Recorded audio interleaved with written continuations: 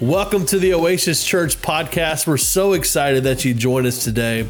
And wherever you're listening from or whenever you're listening to this, we hope that you are encouraged. And if you ever want to join us in person, you can always join us at 10 a.m. at 197 Imperial Boulevard in Hendersonville, Tennessee. But we love you and we hope that you're encouraged today.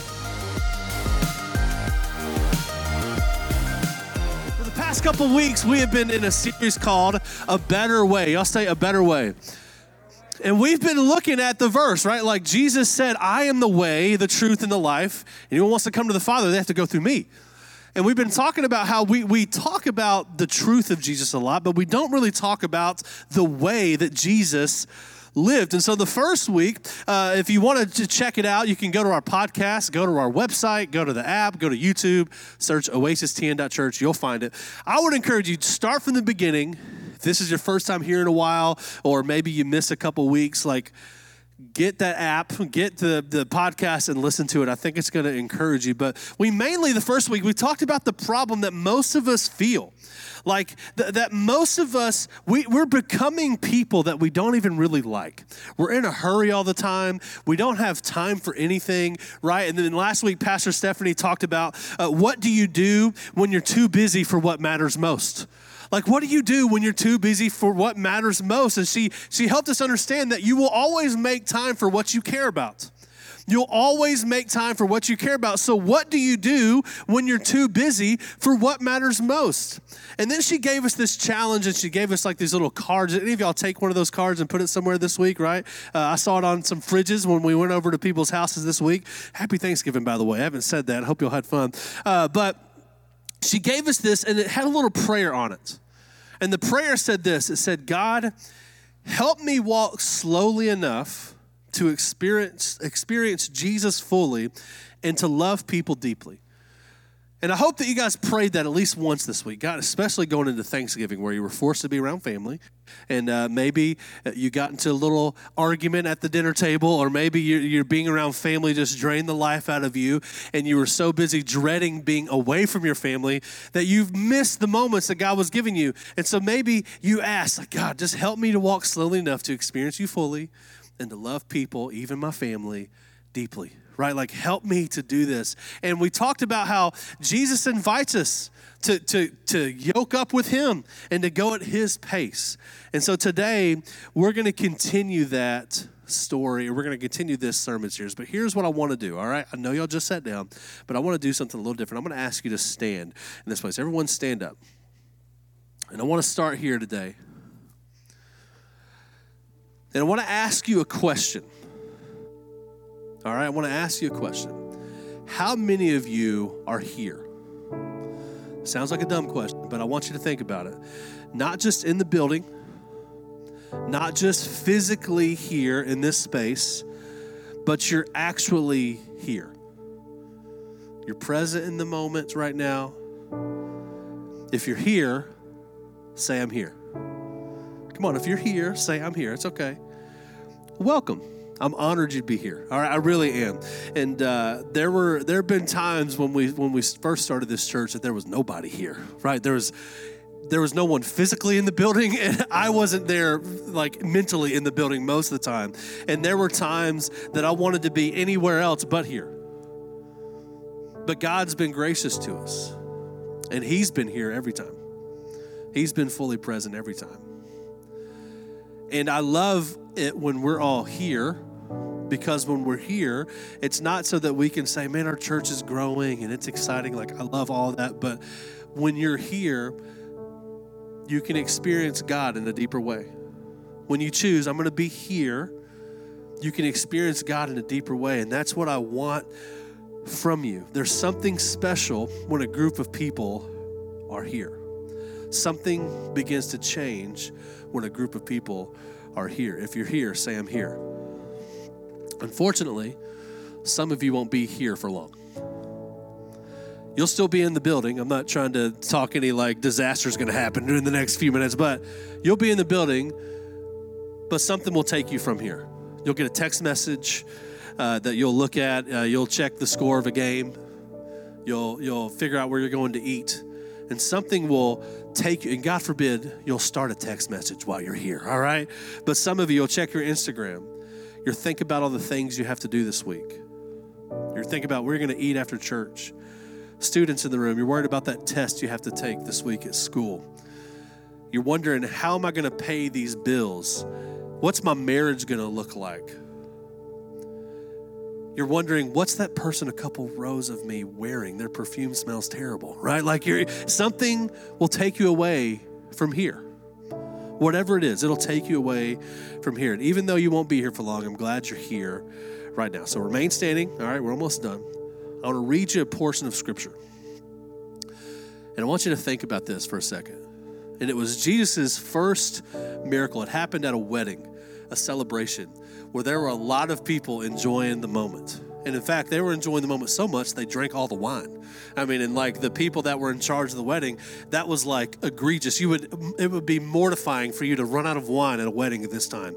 And they ran out of wine and they were embarrassed. And all of a sudden, Jesus' mom comes to him and says, hey, you need to do something about this. And he was like, he was almost reluctant. He was like, all right, I'll do it. And so he gets a bunch of servants around, and they fill up huge jars. They're about 20 or 30 gallons each.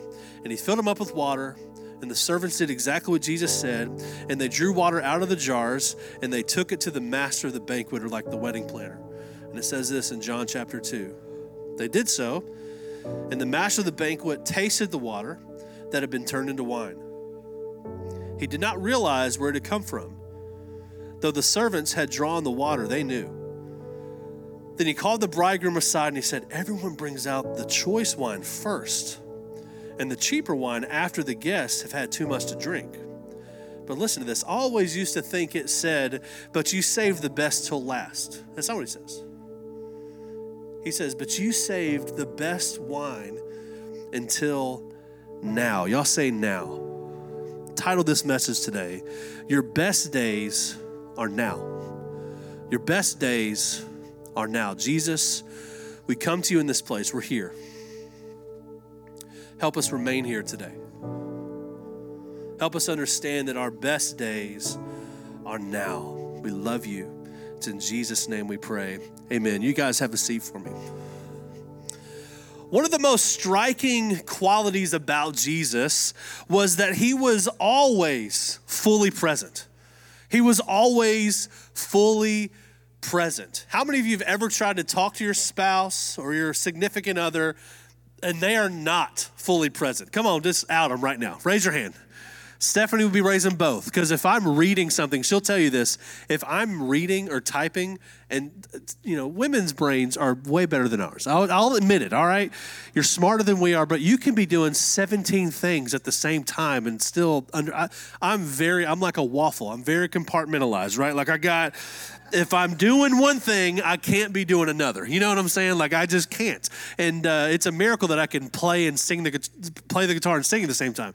But I'm telling you, if I'm reading something, if I'm on my phone, if I'm watching something and I'm dialed in, and an explosion could happen in our house and I would not know, right? But Jesus, he was always engaged in the moment. Like he was always in the moment. That dude, he was always there. The person in front of him was always the most important thing. And it's truly amazing. That's one of the most amazing things that Jesus ever did. And we don't really talk about that a whole lot. But he was always available for people. He was always open to be interrupted. He was always in the moment. And so I want to talk to you about two back-to-back stories in the Bible that shows Jesus being in the moment. And these stories take place around the city of Jericho. Y'all say Jericho. Jericho is a famous city in the Bible. It was the one, if y'all, any VeggieTales fans in here? Come on. Josh and the Big Wall, y'all know what I'm talking about? And they walk around, like the Israelites, they walk around the city of Jericho. It was the first city that they had to conquer whenever they were going to the promised land. And God gave them some really weird instructions. He said, walk around the wall one time a day for 6 days. Don't make a sound. Don't say anything. So all of the Israelites would go and they'd walk around this city and they looked like a bunch of idiots. And if you watch the VeggieTales, they were throwing purple slushies on them, right? And they were singing the song and doing all that. I'm sure that's accurate to the Bible, but they did all this stuff. And on the seventh day, they had to walk around the city 12 times. And these walls were huge. And then God gave him even more weird instructions. He said, I want you to blast. The worship leaders are going to play their horns, and I want you guys to yell as loud as you can. And they're thinking, what? Like that's what you want us to do? Okay. They walk around 7 times, worship leaders blast their horns, and all of a sudden everyone yells and the walls fall flat. Like they didn't say the walls crumbled, they fell flat. Like they walked in on flat walls. And that's how they captured Jericho. And over the years, they rebuilt the walls, and the walls came down again, and then rebuilt the walls again. And so Jesus is walking into this walled city. He's walking into the city. It's city of Jericho, and there are huge crowds of people around Jesus. Anywhere Jesus went, they had huge crowds of people around him. Thousands, hundreds. Think about it. Jesus was going from place to place. He would teach, and it would be so captivating. And you'd be like, man, there's just something about him that like I can't take my eyes off of. And then he would heal people. He would, like a person that you've seen your whole life that couldn't walk, he would pick them up and he would say, you can walk. And they would walk. And it was amazing to see the miracles that Jesus did. And so everybody wanted a piece of Jesus. Everybody wanted his attention. And everybody was fighting for Jesus' attention. And there was one guy on the way to Jericho that he was a blind beggar. His name was Bartimaeus. Y'all say Bartimaeus with me. And he comes up to Jesus. And he says, Jesus, son of David, have mercy on me. Like, please, just have mercy on me. And you got to remember, there are hundreds of people around Jesus right now. And the disciples who were like Jesus's posse, they were making sure that like nobody bothered Jesus, that nobody like came up, like they were like his secret service, if you will. And they were some big dudes, right? They had manual labor jobs back then. They were probably a little intimidating. And so this blind guy comes up to Jesus and he says, have mercy on me. And the disciples are like, oh no, he's not. And they step in front of this blind guy and they're like, no. You're not going to talk to Jesus right now. He's got some place he's got to be. They were in a hurry for Jesus. And all of a sudden Jesus looks at them and he rebukes the disciples and says, what are y'all doing? Let this guy come to me. And so Bartimaeus comes to Jesus and Jesus asks him this question. What do you want me to do for you? Which is kind of a dumb question, right? Like you would look at that and go, what do you think he wants? My brother wants to see, right?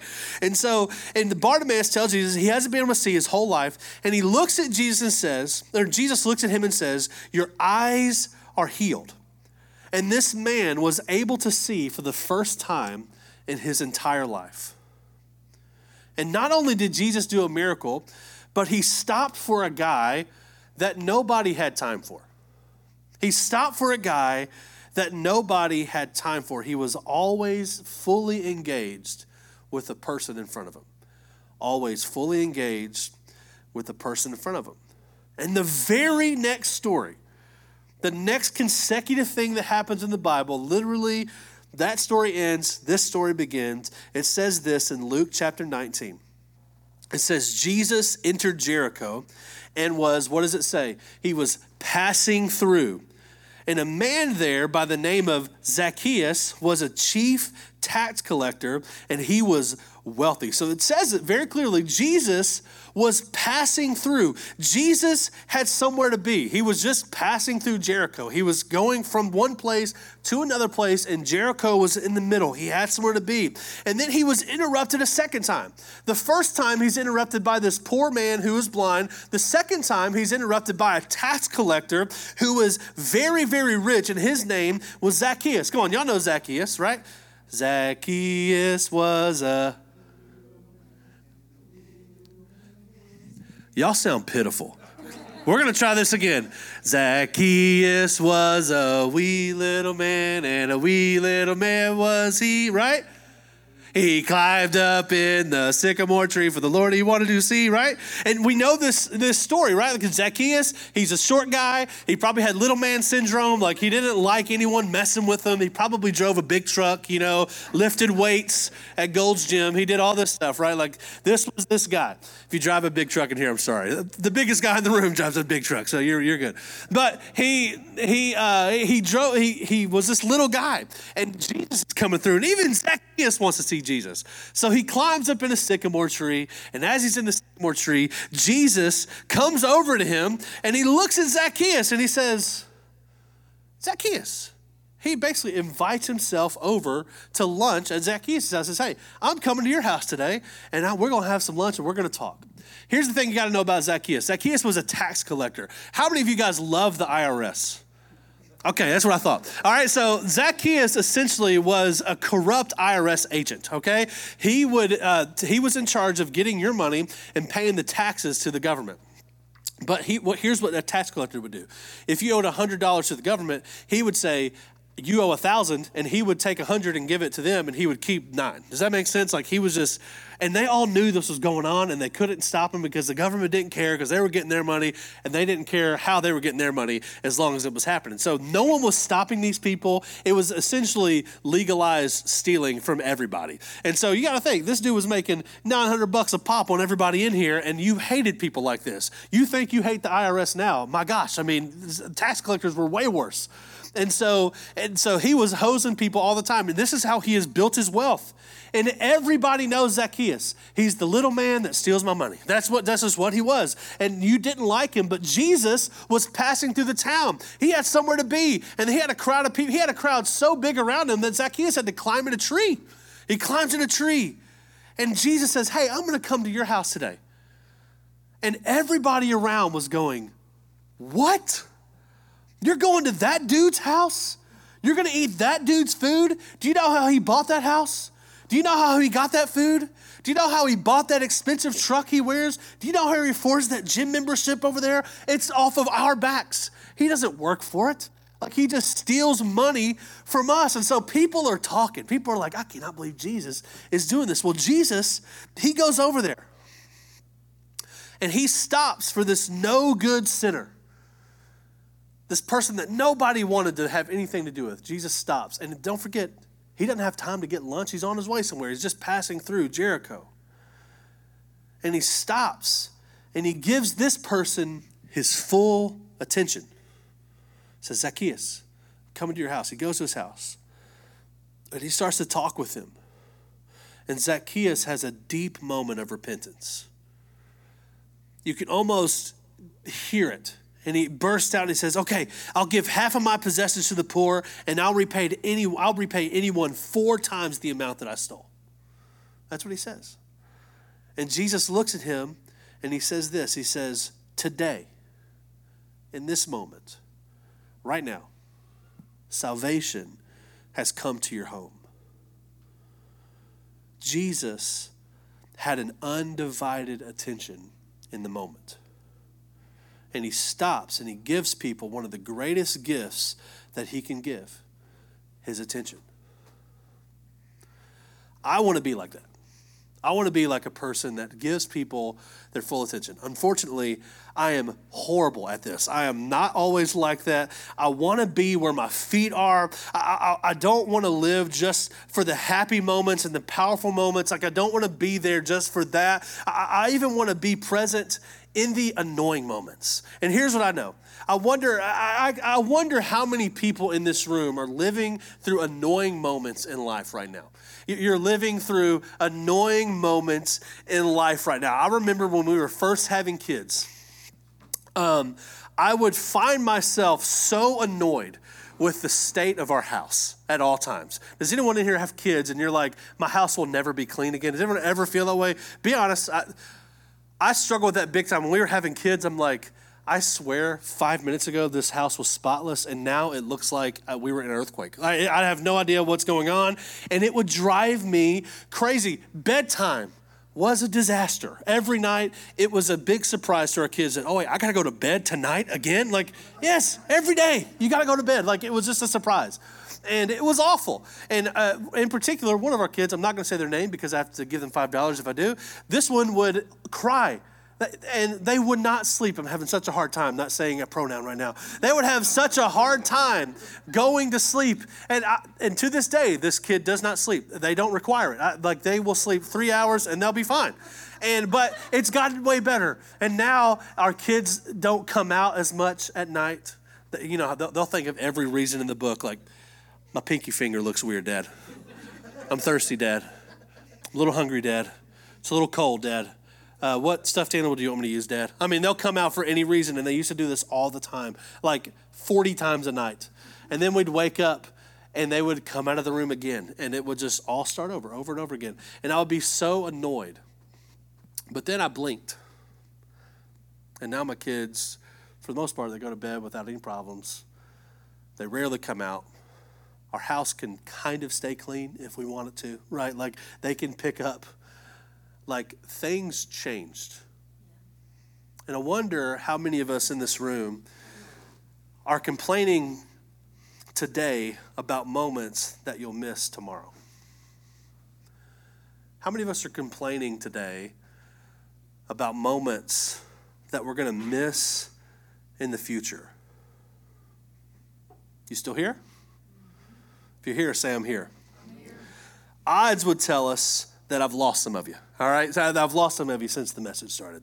In fact, Harvard did a study, and they said this. They said that 47% of the time, almost half, we'll call it half, all right? Half the time, people's minds are not in the same place that their feet are.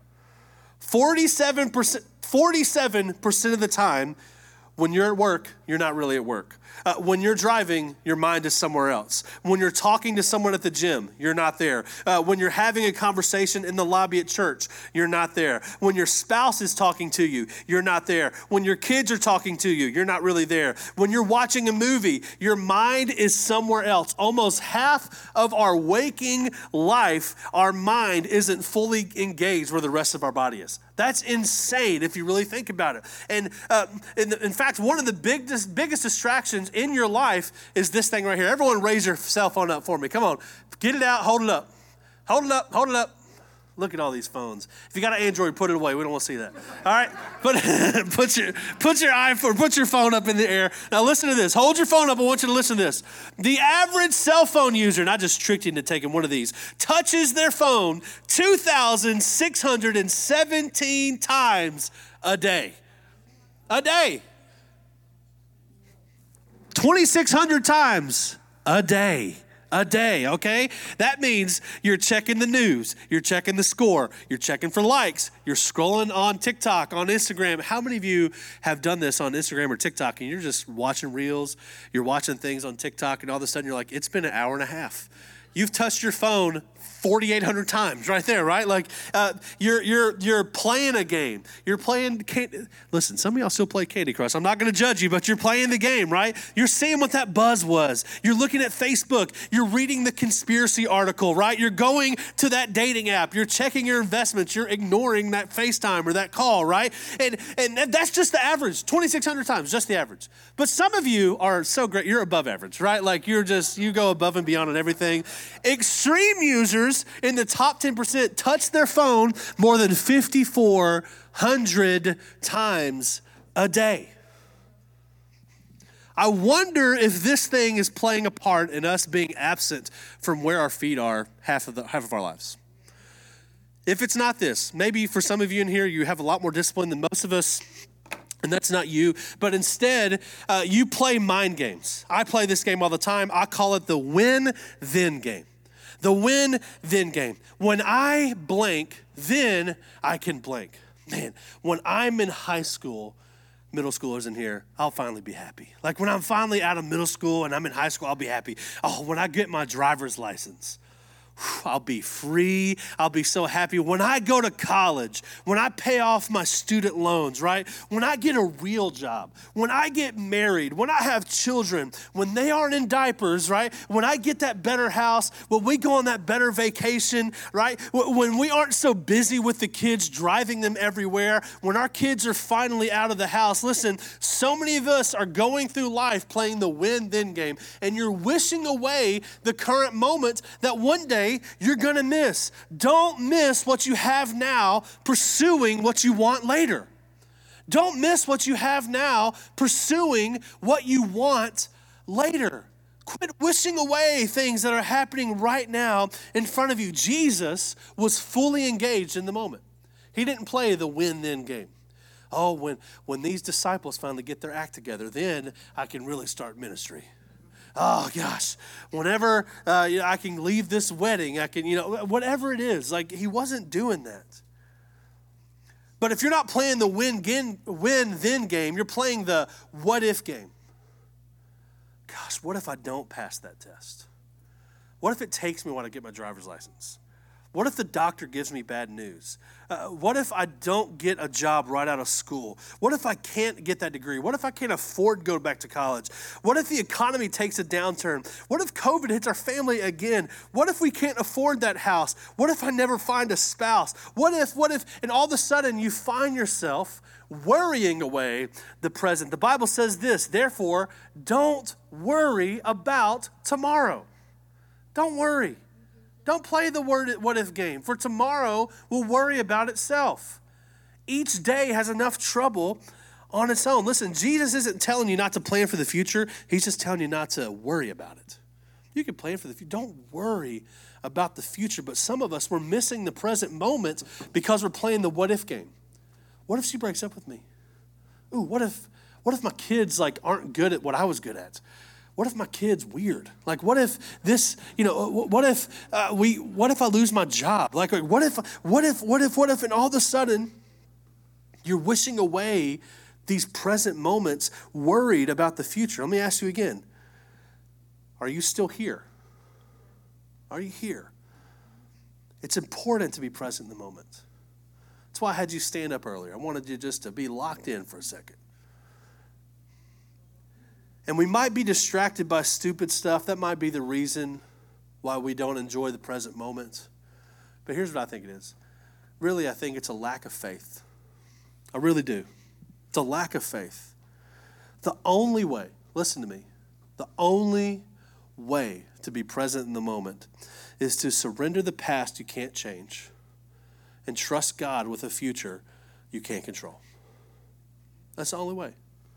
If you want to be present in the moment, you have to surrender the past that you can't change, and you have to trust God with a future that you can't control. God redeemed your past. Listen, if you're in here and you're worried about your past and you're a believer in Jesus, God has taken care of that. He's redeemed your past.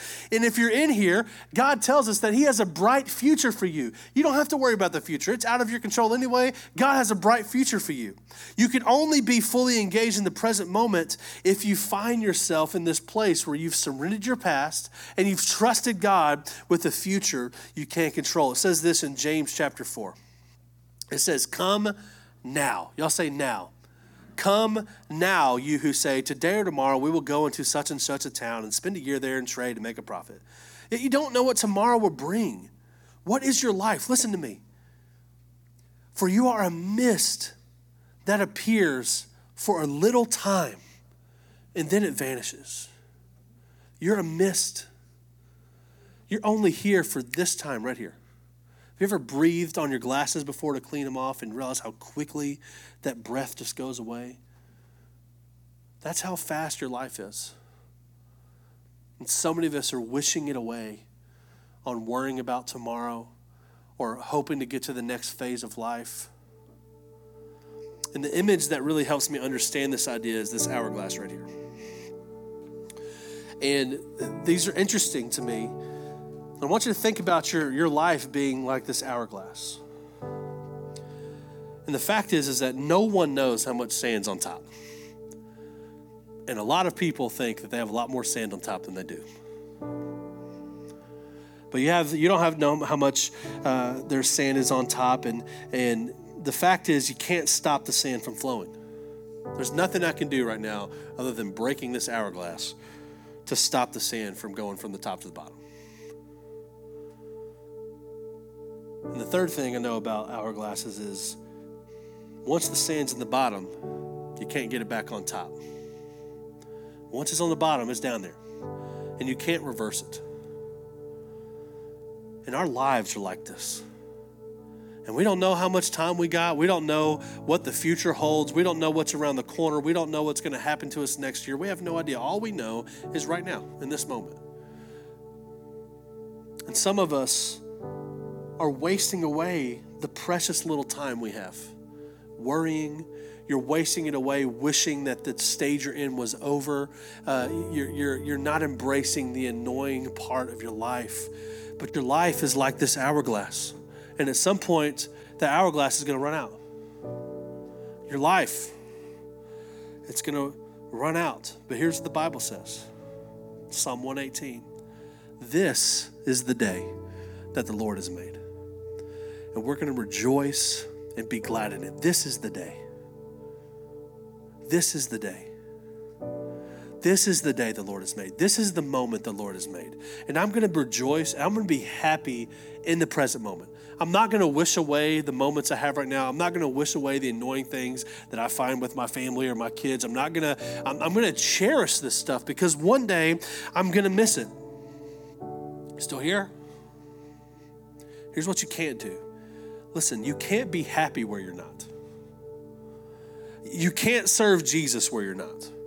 You can't love people where you're not. The most important moment is the moment right now. Right now. The most important person is the person in front of you.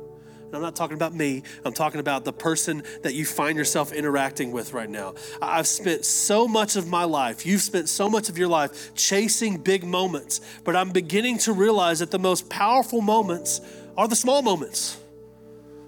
It's the moments leading up to that matter. It's not the big time moments. It's not the promotion. It's not that stuff. That stuff is fleeting. It goes away. And we focus on those big moments and we miss the small ones. But the small moments are the ones that we need to cherish. Don't miss what you have now, pursuing what you want later. Just don't do it. With Jesus, people were not interruptions. They weren't inconveniences. They were moments and opportunities to show the goodness of God. But how many of us view other people as interruptions? How many of us view other people as inconveniences? Listen, I want you to know I'm not perfect at this. And if you're close to me, you probably really realize it. My brain goes everywhere. And I don't do well with it most of the time, but it's hard for me to be in the moment. If y'all are Enneagram people, I'm a 7. I love the next shiny thing. I'm like, ooh, look, what's that? Oh, look, over here. And that's how I live my life. I like it. But it's hard for me to be in the moment. And sometimes being in the moment means facing something that I don't want to face. Feeling a feeling I don't want to feel. But I've learned no, I want to be present in this moment. I need to feel this. I need to do this. I need to confront this. I need to be a part of this now. Forget about what's happening tomorrow, right now.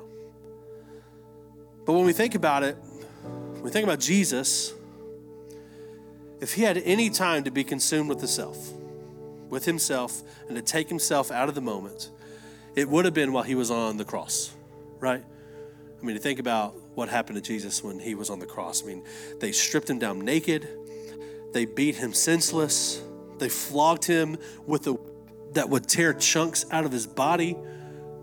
He could have had internal organs hanging out of his body when he was up there.